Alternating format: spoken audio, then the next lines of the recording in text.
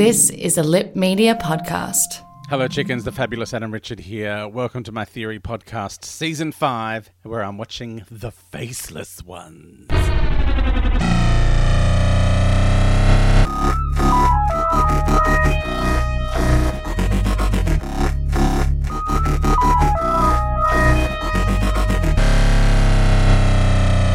Oh, hey, chickens. Oh, episode 1 of The Faceless Ones. It's a cartoon. I'm Sandra, and I'm just the professional your small business was looking for. But you didn't hire me because you didn't use LinkedIn Jobs. LinkedIn has professionals you can't find anywhere else, including those who aren't actively looking for a new job, but might be open to the perfect role, like me.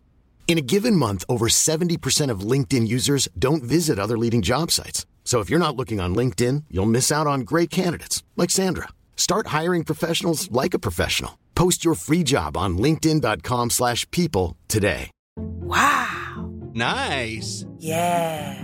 What you're hearing are the sounds of people everywhere putting on Bombas socks, underwear, and T-shirts made from absurdly soft materials that feel like plush clouds. Yeah, that plush. And the best part? For every item you purchase, Bombas donates another to someone facing homelessness. Bombas. Big comfort for everyone. Go to bombas.com/ACAST and use code ACAST for 20% off your first purchase. That's bombas.com/ACAST. Code ACAST. So I'm watching the animated version. You can watch episode 1. It still exists in the archive, and it's on one of these discs. There's 3 discs. The first one I popped in was a black and white cartoon, and I'm like, if I'm going to watch a cartoon, I'm going to watch it in colour. So I heard to. It doesn't say on the discs. It's very frustrating. You just got to pop them back out and pop it back in again, then sit through the 14 menus. I know the struggles of being me. So I'm watching the cartoon one, and maybe at the end I'll watch the original episodes, the black and white ones that exist. I think it's 1 and 3. I can't remember. Anyway, episode 1, very exciting. Lots of stuff happens. Just on a side note, the animation probably looks quite rudimentary to you, and it is. But if you've seen the earlier ones, like the Power of the Daleks or the Macroterra, they're getting better. Like the animation of the people is starting to become slightly more naturalistic, but occasionally they just look like someone's making someone's animated their paper dollies. Do you remember paper dollies? I used to love them. My sister used to get them, obviously. I wasn't allowed to have them because then everyone would know that I was a gay 7-year-old. But I used to love my paper dollies. I used to play with my sister's paper dollies for ages. There was like a cardboard lady, and then you would have all these bits of paper dresses, and they had tabs on them, and you just kind of hang the dresses off their shoulders. I know. I was very excited by them. I love anything modular.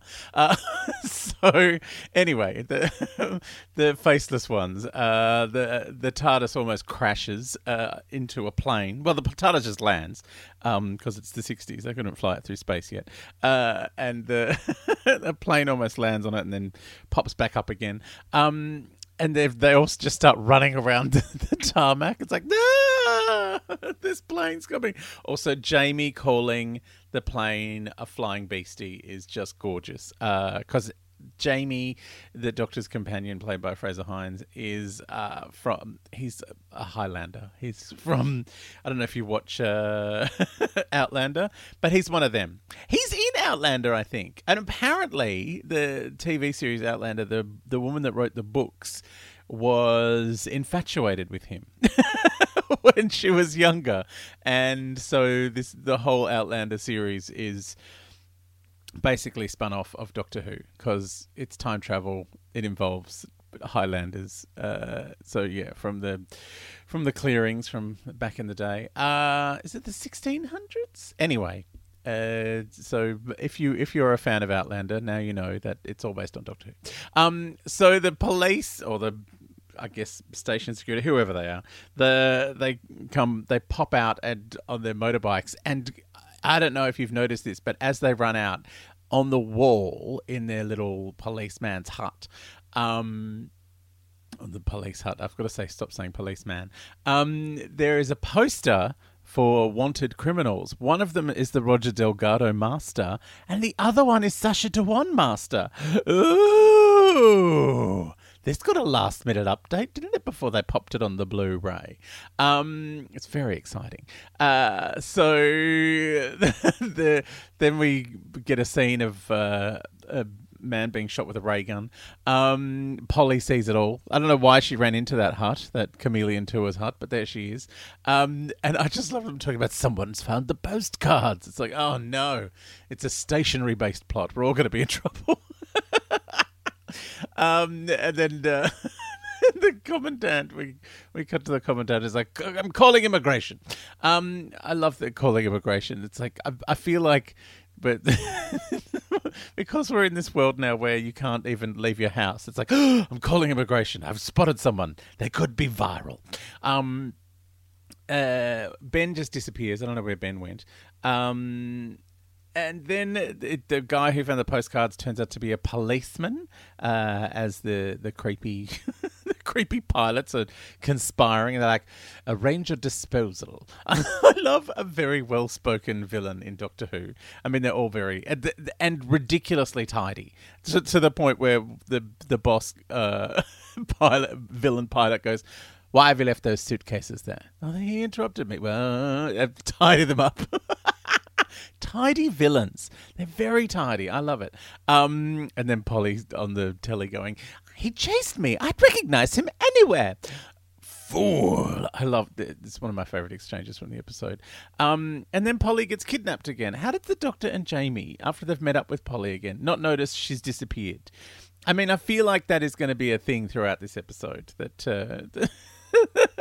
that they're just going to be turning their backs on people and forget that they exist. And then the boss, I love this, the boss pilot starts questioning her and, saying, who are you? Who do you work for? What airline are you with? And then the other one asks her one question and he goes, we're going to gain nothing by questioning her. It's like, what have you been doing for the last minute, mate? He just hates his subordinate, I think. It's just like, oh, I'm lumbered with this doofus. I do love the creepy pilot.